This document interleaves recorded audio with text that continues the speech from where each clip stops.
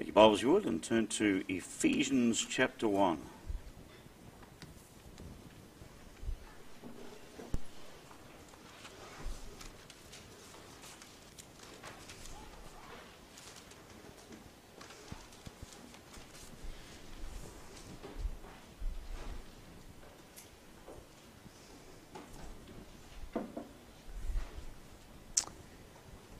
Read verse 9 down to verse 12. Verse 9 down to verse 12. Read, having made known unto us the mystery of his will, according to his good pleasure, which he hath purposed in himself. From the dispensation of the fullness of times he might gather together in one all things in Christ, but which are in heaven and which are on the earth, even in him. In whom also we have obtained an inheritance, being predestinated according to the purpose of him who worketh all things after the counsel of his own will, that we should be to the praise of his glory, who first trusted in Christ. Let's pray. Gracious Father, we thank you this night for your word. We thank you that we can come together in this place. We pray that, Lord, as we open up your word tonight, that you would be exalted. We pray, Father God, that you would indeed minister to us through your word. Lord, we pray that tonight you would just allow your Spirit to take your word and to apply it to our hearts, to encourage us, to build us up in the faith. Lord, I pray that you give me wisdom from on high, and Lord, help me to have that clarity of speech that might honour you, Father God, this night. Lord, we seek to worship you in spirit and in truth.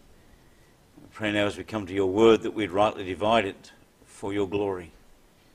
And Lord, you bless our time together in your word now this night. In Jesus' name, amen.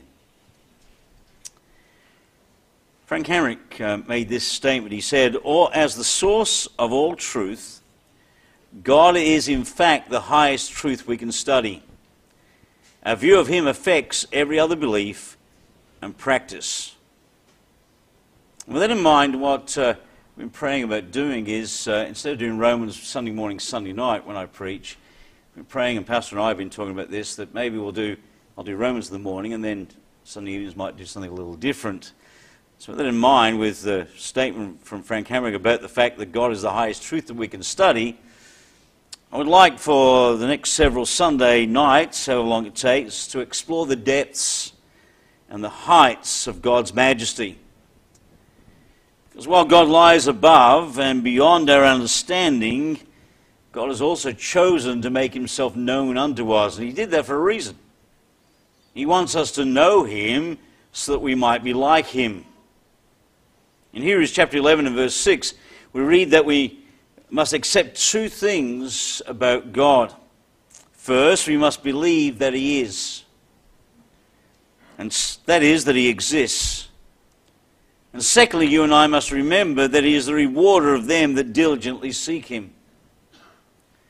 From this starting point, we can begin to study and understand a little bit about our Almighty God described to us in Scriptures. One person trying to explain that understanding of God made this statement. He said, "Like a little child walking alongside their father, we may not understand the height of God's holiness or the fullness of his grace, but we can feel the strength of his hand holding ours." So I don't seek to claim to be able to tell you everything there is to know about God, or even to understand fully who our God is, because there's much about him that we don't understand and we don't know, and some things are beyond our comprehension. But it is my desire over the next few Sunday nights when I get to preach to be able to share some truths about God that hopefully will encourage us and maybe answer some of the questions that we have in life. Some of the basic questions are, what is our purpose in life? What goal are we striving to obtain? Or to put it a little more simply, why are we here? Why do we have church? Why do we have Sunday school? Why do we have youth ministries? Do we have them simply to entertain us? Do we have them simply to get everyone together for a good time? Are these ministries, these things that God has ordained, designed to keep us away from sinful places? While all that may be true to a certain degree, that's not what it's all about. The question we need to ask is something else. What is it that God saved us for? Why did God create us and why did God save us? Ephesians chapter 1 and verse 12 helps answer those questions. And there's no doubt that the Lord saved us for a purpose. That's Ephesians chapter 1 and verse 11. Just let me read these two verses again for you. It says, "In whom also we have obtained an inheritance, being predestinated according to the purpose of him who worketh all things after the counsel of his own will, that we should be to the praise of his glory who first trusted in Christ." So there is no doubt that we're saved for a purpose. And that purpose is what I want us to consider today as we embark upon this study of the character of God. I want us to understand why God created us. What was his purpose in saving us? You know, first of all, that we're saved that we might glorify God. He says that at the end of verse 12, or at the beginning of verse 12, he says that we should be the praise of his glory who first trusted Christ. The chief end of man, the chief end of us who are saved, is that you and I would glorify God. The reason why God reveals himself to us is so that you and I might glorify God in our lives. This is Paul's claim here in Ephesians chapter 1. Look at verses 5 and 6. He says, "Having predestinated us to the adoption of children by Jesus Christ, to himself according to the good pleasure of his will, to the praise of the glory of his grace, wherein he hath made us accepted in the beloved." Verses 11 and 12 we've already read. He says there that we should be to the praise of his glory who first trusted Christ. Then down in verse 14, "which is the earnest of our inheritance until the redemption of the purchased possession unto the praise of his glory." 3 times in this first chapter of Ephesians, we're challenged as believers that God saved us for the praise of his glory. Thomas Watson said this: "Glorifying God has respect to all the persons of the Trinity. It respects God the Father who gave us his life, God the Son who lost his life for us, and God the Holy Spirit who produces new life in us." Because of this, before we do anything else, we should always ask ourselves the question, why am I doing what I'm doing? For as 1 Corinthians 10:31 tells us, "Wherefore, therefore, you eat or drink, or whatsoever you do, do all to the glory of God." If we're doing any particular thing, and that thing will not glorify God, the truth is we shouldn't do it. Since man's purpose for being is glorifying God, we should always ask ourselves the question, is my purpose in my life to glorify God? Is that why I am living? Is that what I'm seeking to do? Each day that I get up, is it my desire of my heart to glorify God?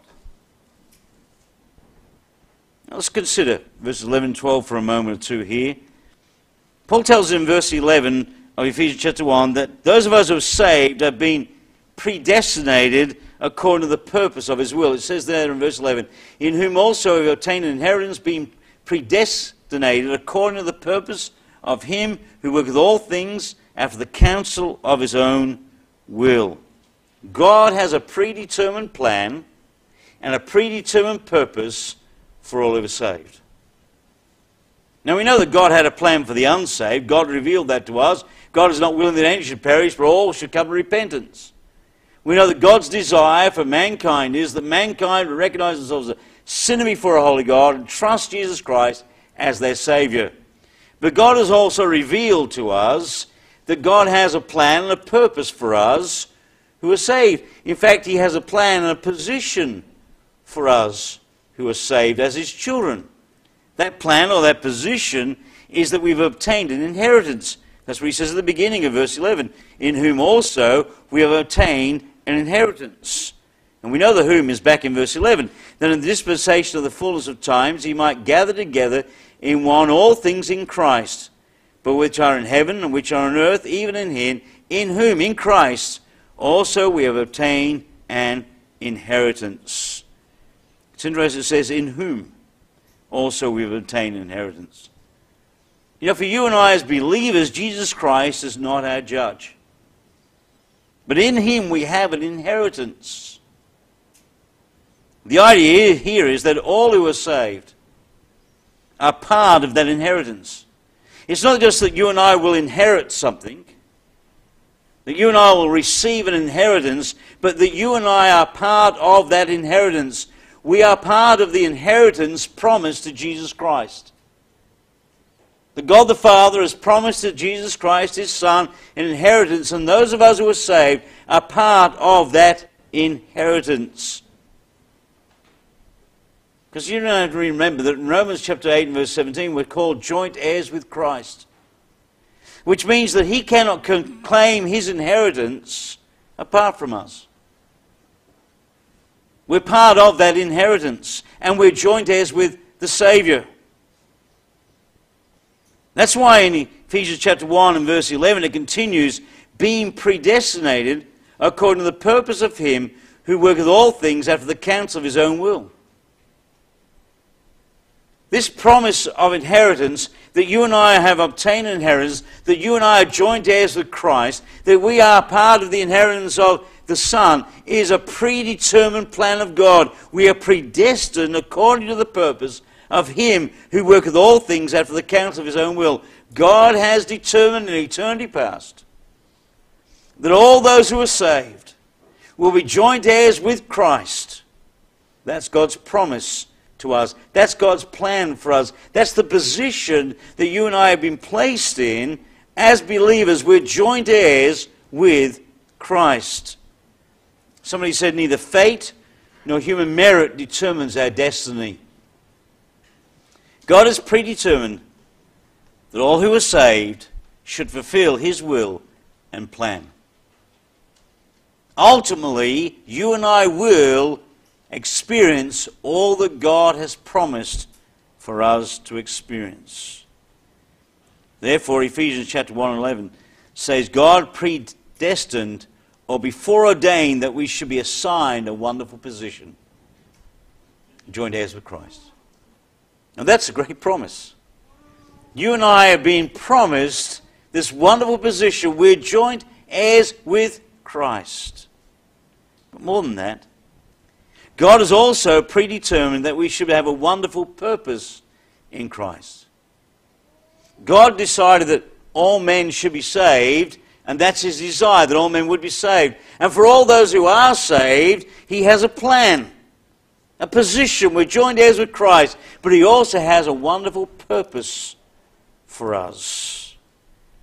He predetermined purpose, and that is that he saved us to bring glory and praise to his name. Notice what it says, in whom we have also obtained an inheritance, being predestinated according to the purpose of him who worketh all things after the counsel of his own will, that we should be to the praise of his glory who first trusted Christ. God's predetermined purpose for us is that you and I would be to the praise of his glory. Now, the key word here is the word be. That we should be to the praise of his glory who first trusted Christ. Because being is one of the three words that govern the Christian life. The other two words are knowing and doing. The word knowing, which we find throughout the New Testament, that we're to know him, focuses on the facts and doctrine. You and I are to know God. We're to know about him. We're to know the doctrine of God. We know theology proper. And that's what we're going to look at over these Sunday nights. We're going to have a look at the character, the person of God, that we might know him. The second word is doing, and that focuses on the right actions, our behavior, witnessing, studying, praying, all the things that we do as believers. And being focuses on the inner qualities of holiness. And if you and I are going to do anything for the Lord, then you and I have to be what he wants us to be. And the only way we can be what he wants to be is when we know him. Ephesians chapter 1 verse 12 tells of which of these three words is the most important. He says that you and I are to be to the praise of his glory. See, the Lord is more interested in what we are than what we know and what we do. True Christianity is not what we do, but what we are. It's all about being. And that's why Ephesians chapter 1 verse 12 says that we are to be to the praise of his glory, not to know his glory, not to do the praise of his glory, but to be the praise of his glory. Frank Hamrick said this: God is more concerned with our being. Knowing and doing are important, for there can be no being without knowing, and no doing without being, but God is more concerned with our being. And the reason for that is this: that you and I can do right without being right. It's possible to do right without being right. But you and I cannot be right and not do right. If we are what we are to be, if we are what we should be, then we will do what God wants us to do. But we can do right without being right. This is illustrated by the Pharisees. They did almost everything right. In fact, they were probably the most outwardly righteous group of individuals that ever lived, particularly in the time of Christ. Now, when we some of the things the Lord said about the Pharisees, let's go back to Matthew 23. I thought Darren in the Sunday school this morning was going to take all my thunder when he turned to Matthew 23 to talk about the Pharisees, but he didn't. But I did think it was interesting. He was talking about the similar thing this morning in Sunday school, and when you're praying about what to do next, you often wonder whether you've really found what God wants you to do, and then Darren gets up this morning and starts talking about similar things, and I thought, well, praise the Lord, kind of fit together. But that's what the Lord says about the Pharisees in Matthew 23. He tells us that they studied the Word of God diligently. Look in verse 2. Starting in verse 1, it says, Then spake Jesus to the multitude and to his disciples, saying, The scribes and the Pharisees sit in Moses' seat. Now, sitting in Moses' seat didn't mean that they went to the tabernacle and found the seat that said Moses on it and they sat in his seat, okay? That's not what he's talking about here. It means that they sat down to study the book of Moses, the first 5 books of the Old Testament. They sat and studied. They were diligently studying the Word of God. The Pharisees prayed publicly. Look in verse 14. Woe unto you, scribes and Pharisees, hypocrites, for you devour widows' houses, and for a pretense make long prayer. Therefore you shall receive the greater damnation. They made long prayers. But we read elsewhere, they used to stand on the street corners and they would pray out aloud for all to hear. In fact, you knew the Pharisees were coming because they had bells on their garments and you could hear them arriving. You knew that the Pharisee was there and he would pray long prayers. For all intents and purposes, he prayed publicly. He looked godly. They even witnessed, look in verse 15. Woe unto you, scribes and Pharisees, hypocrites, for you compass sea and land to make one proselyte. And when he is made, you make him twofold more the child of hell than yourselves. They compassed sea and land to make proselytes. They were witnessing. They were great tithers. Look in verse 23. Woe unto you, scribes and Pharisees, hypocrites, for you pay tithe of mint and anise and cumin, and have omitted the weightier matters of the Lord, judgment, mercy, and faith. These ought you to have done, and not to leave the other undone. They gave of the mint and anise and cumin. They were great tithers. The Lord even said that they were outwardly clean. Look at verse 27. Woe unto you, scribes and Pharisees, hypocrites, for you are like unto whited sepulchres, which are indeed appear beautiful outward, but are within full of dead men's bones, and are of all uncleanness. Even so, ye also outwardly appear righteous unto men, but within you are full of hypocrisy and iniquity. They appeared outwardly righteous. You know, if the Pharisees were around today, they would memorize Scripture, they would go to church faithfully.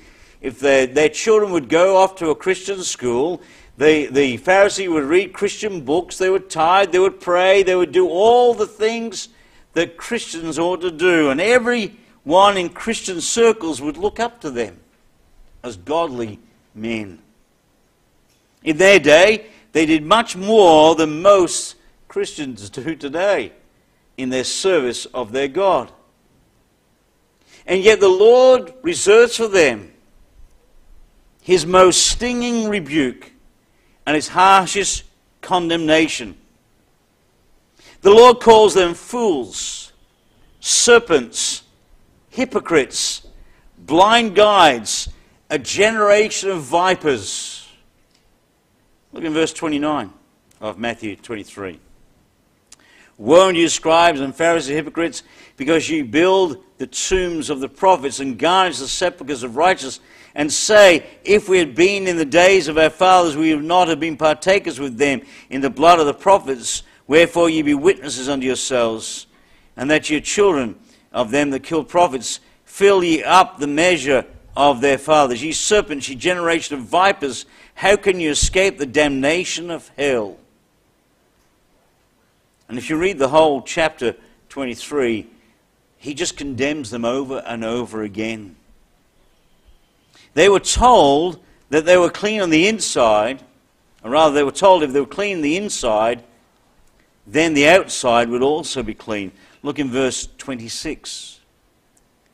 Now, blind Pharisees, cleanse first that which is within the cup and platter, that the outside of them may be clean also. The Lord told them the problem the Pharisees had was not their works, not what they did. They were doing all the right things. The problem was that the inside was not clean. And the Lord said, get the inside right, get the inside clean, and once your heart is right, then the outside will follow. That's why God is more concerned with what we are than what we do. Because even as believers, we can be guilty of doing all the right things and still be unclean before God. You and I can become so busy doing and so focused on doing that we neglect the inner man. Romans 12:2 tells us that we're not conformed to this world, but we're to be transformed by the renewing of our minds. Ephesians chapter 1 tells us that we're to be strengthened in the inner man by his might. There is a need for the inner man to be right. We need to be first before you and I can do. Because if you and I are doing all this activity, but our hearts are not right with God, then it is pointless activity. That's why B is so important. Being, therefore, is the important thing. In the eyes of the Lord, it's what is in that counts, not what's outside. Remember what the Lord said in 1 Samuel chapter 16? Let's go there. When they were looking for a new king. 1 Samuel 16. And verse 7. Verse 6 says, and it came to pass, when they were come, that he looked on Eliab, and said, surely the Lord's anointed is before him. But the Lord said unto Samuel, look not on his countenance, or on his height of his stature, because I have refused him. For the Lord seeth not as man seeth. For man looketh on the outward appearance, but the Lord looketh on the heart. The Lord doesn't care about what we're doing as much as he cares about what we are. And what we are is we are to be to his glory. Proverbs 4:23 says, keep your heart with all diligence, for out of it are the issues of life. That's why you and I are commanded in Ephesians chapter 1 verse 12 to be to the praise of his glory. Now if we are to be something, if being is important, if the most important thing as far as God is concerned for you and I believers is that we be to the praise of his glory, if God has planned that you and I be something, the question then is, what is that something? How do we become to the praise of his glory? How do we be to the praise of his glory? What does that mean? What does it mean to be the praise of His glory? I mean, that's why He saved us. He saved us so that we might be to the praise of His glory. But how do we then be to the praise of His glory? What is it that we are to be? Well, the answer is found in 1 Peter chapter 1. If you'll turn there, please. 1 Peter chapter 1. And verses 13 to 16. We read this.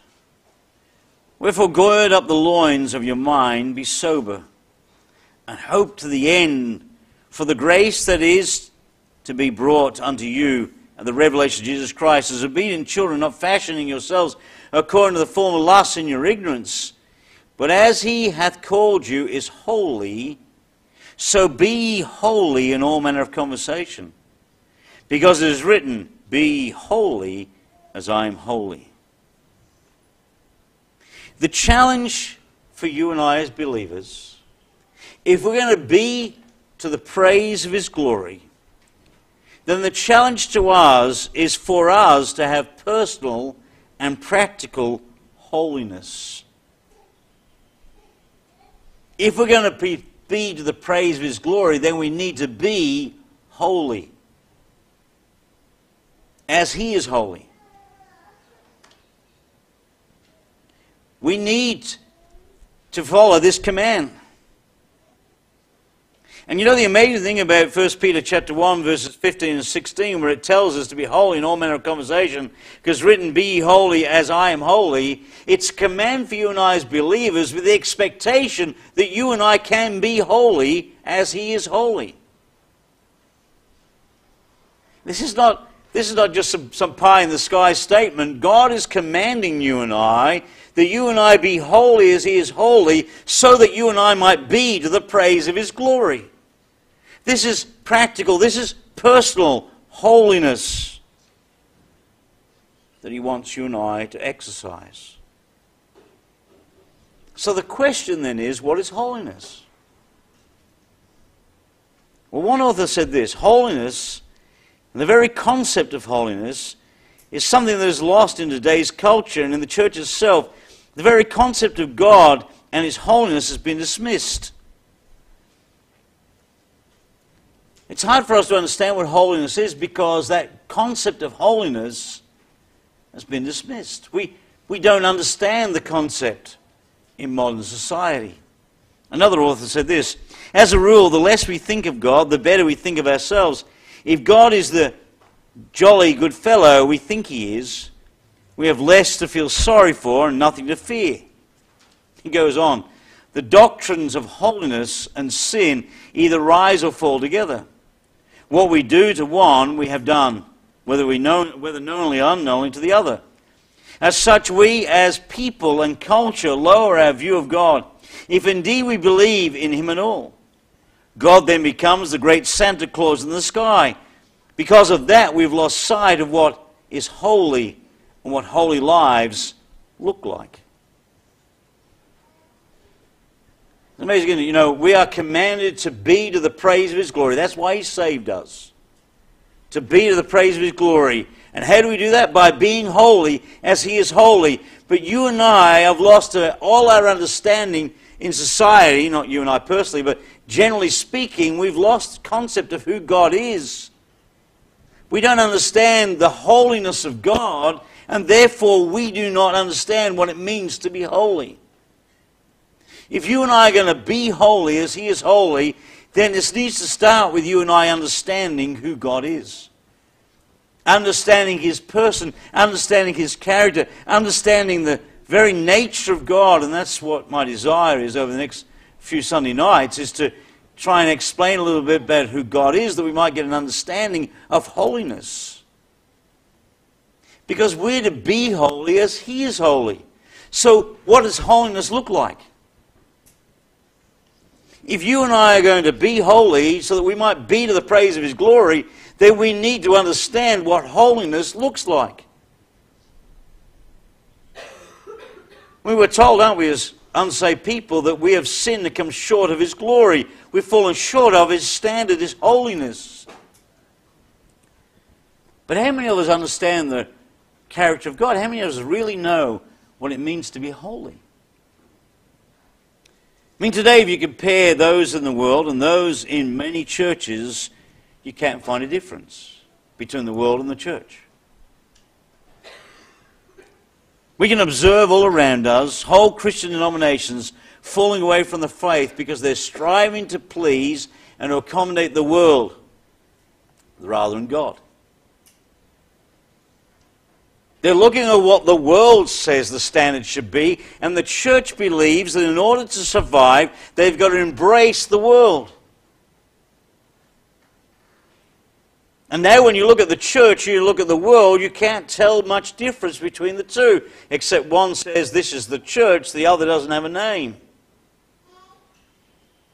But what God wants for you and I is not to look at the world and mold ourselves according to the pattern of the world, to look like the world. He wants you and I to look at God.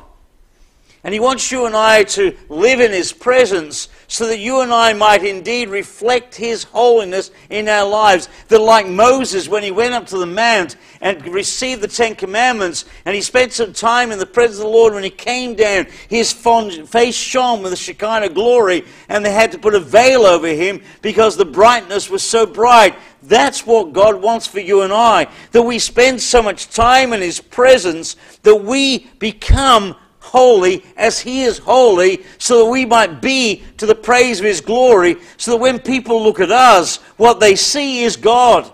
They see His glory. They see His omnipotence. They see His majesty. They see God in us. That we're different from the world. That's what God wants for us.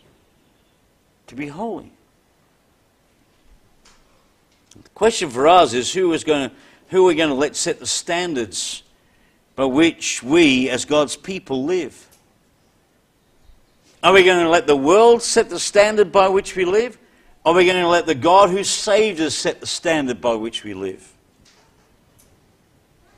Peter here in 1 Peter chapter 1 verse 13 and 16 gives us this call to holiness. This is what God wants for you and me.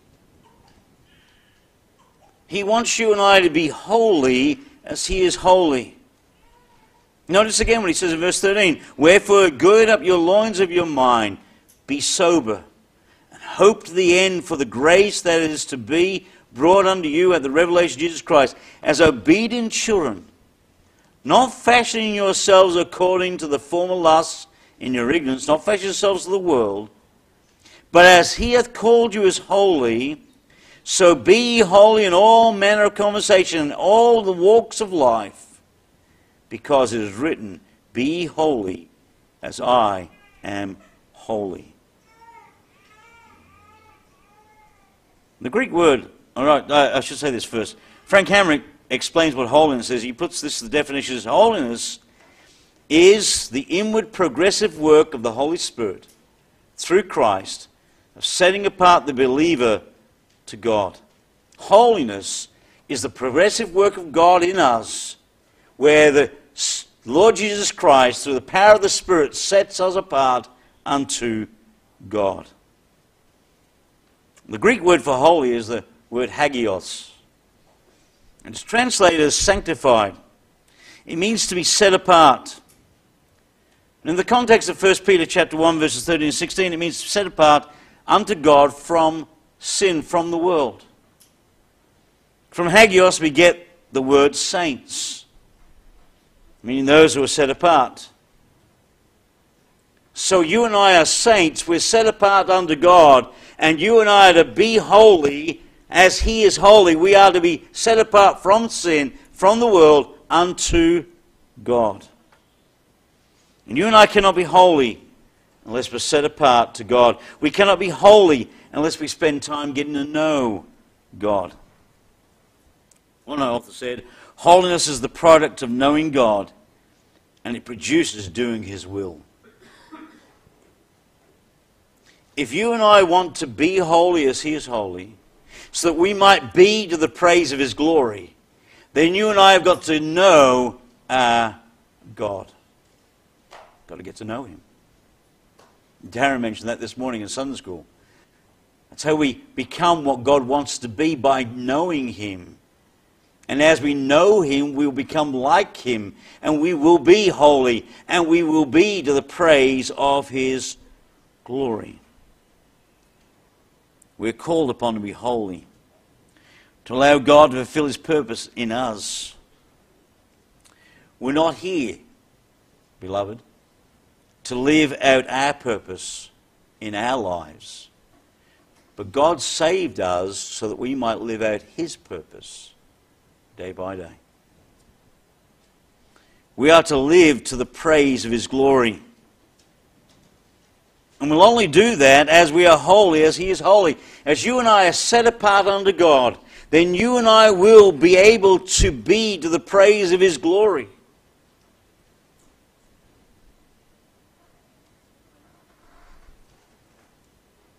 Christ died that He might provide the way for us to be sanctified, to set apart. He redeemed us to be holy. Look at Ephesians chapter 5, please. Ephesians chapter 5. Commence with verse 25. I know that we quote this passage as the husband-wife passage, but it's actually talking about Jesus Christ too. In fact, there's some important truths here about our relationship with the Lord. Look in verse 25. Husbands, love your wives, even as Christ loved the church and gave Himself for it. So Christ died for us. Why did He die for us? Why did He give Himself for us? Verse 26. That He might sanctify and cleanse it. That's the church. That's you and I as believers. Might sanctify and cleanse it with the washing of water by the word. Why? That He might present to Himself a glorious church, not having spot or wrinkle or any such thing, but that it should be holy and without blemish. Christ died, and Christ saved you and I, so that He might present to Himself a glorious church that has no spot, no wrinkle, or any such thing, but instead it is holy without blemish. Christ died and saved you and I to set you and I apart unto God. He died so that you and I might be sanctified. He died so that you and I might be holy. He redeemed us so that you and I might live, we might be to the praise of His glory. Now think about that. Christ didn't primarily come to break the bonds of sin. As far as you and I are concerned, when He saved us, the reason why He saved us was to restore our holiness. To bring us back into fellowship with Him, to bring us back in relationship with Him, so that you and I might be to the praise of His glory by being holy. We need to understand we are redeemed, not primarily from sin, but unto God. And inner holiness ought to be our goal. That's what we should be. We should be holy. Now 1 Peter chapter 1 and verses 13 to 15, before we get to the verse 16 where it says, "Be ye holy as I am holy," those first few verses of that section explain that we must know in order to be, and we must be in order to do. Because as obedient, verse 13 says, "Wherefore gird up the loins of your mind."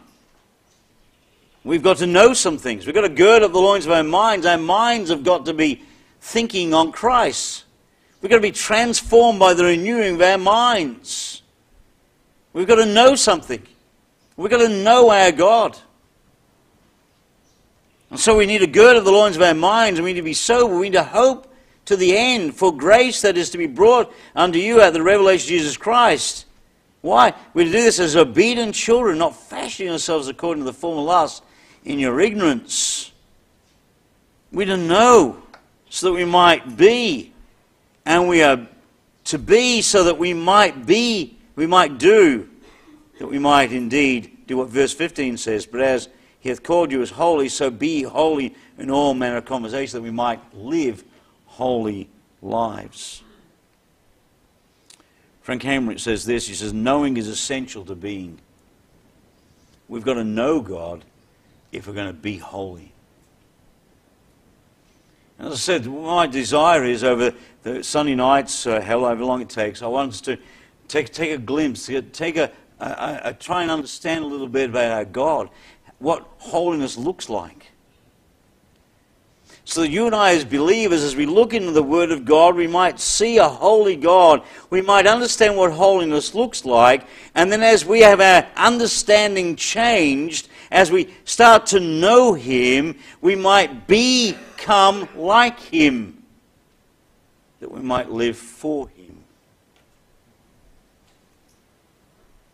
A man must know God to be what God wants him to be. Our purpose,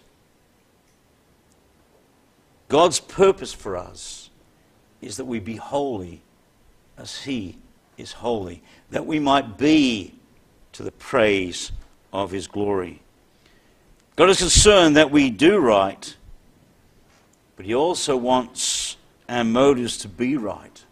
He wants us to do right because we are right, because our hearts are right, because our hearts are where they ought to be, because our knowledge of Him, the knowledge of God, has changed the way that we think, so that we change what we are, so that we live a life that brings glory to Him. He's not so much interested in what we do as to why we do it. Our holiness is the result of God's grace in our lives. He sanctifies us so that others might get a glimpse of His character, a glimpse of His love, His truth and mercy. People need to be able to see Christ in us, the hope of glory. They ought to see that we are different. You see, you and I ought to be walking that close to God that we shine with His glory. We shouldn't be walking so close to the world that our clothes smell like smoke because we're getting so close to the fire. But how often is it that what people see in us is simply a reflection of what's in the world? They don't see a reflection of the holiness of God. But God saved us that we might be holy, so that we might be to the praise of His glory, so that people might see Christ in us, that they might be drawn to the Savior.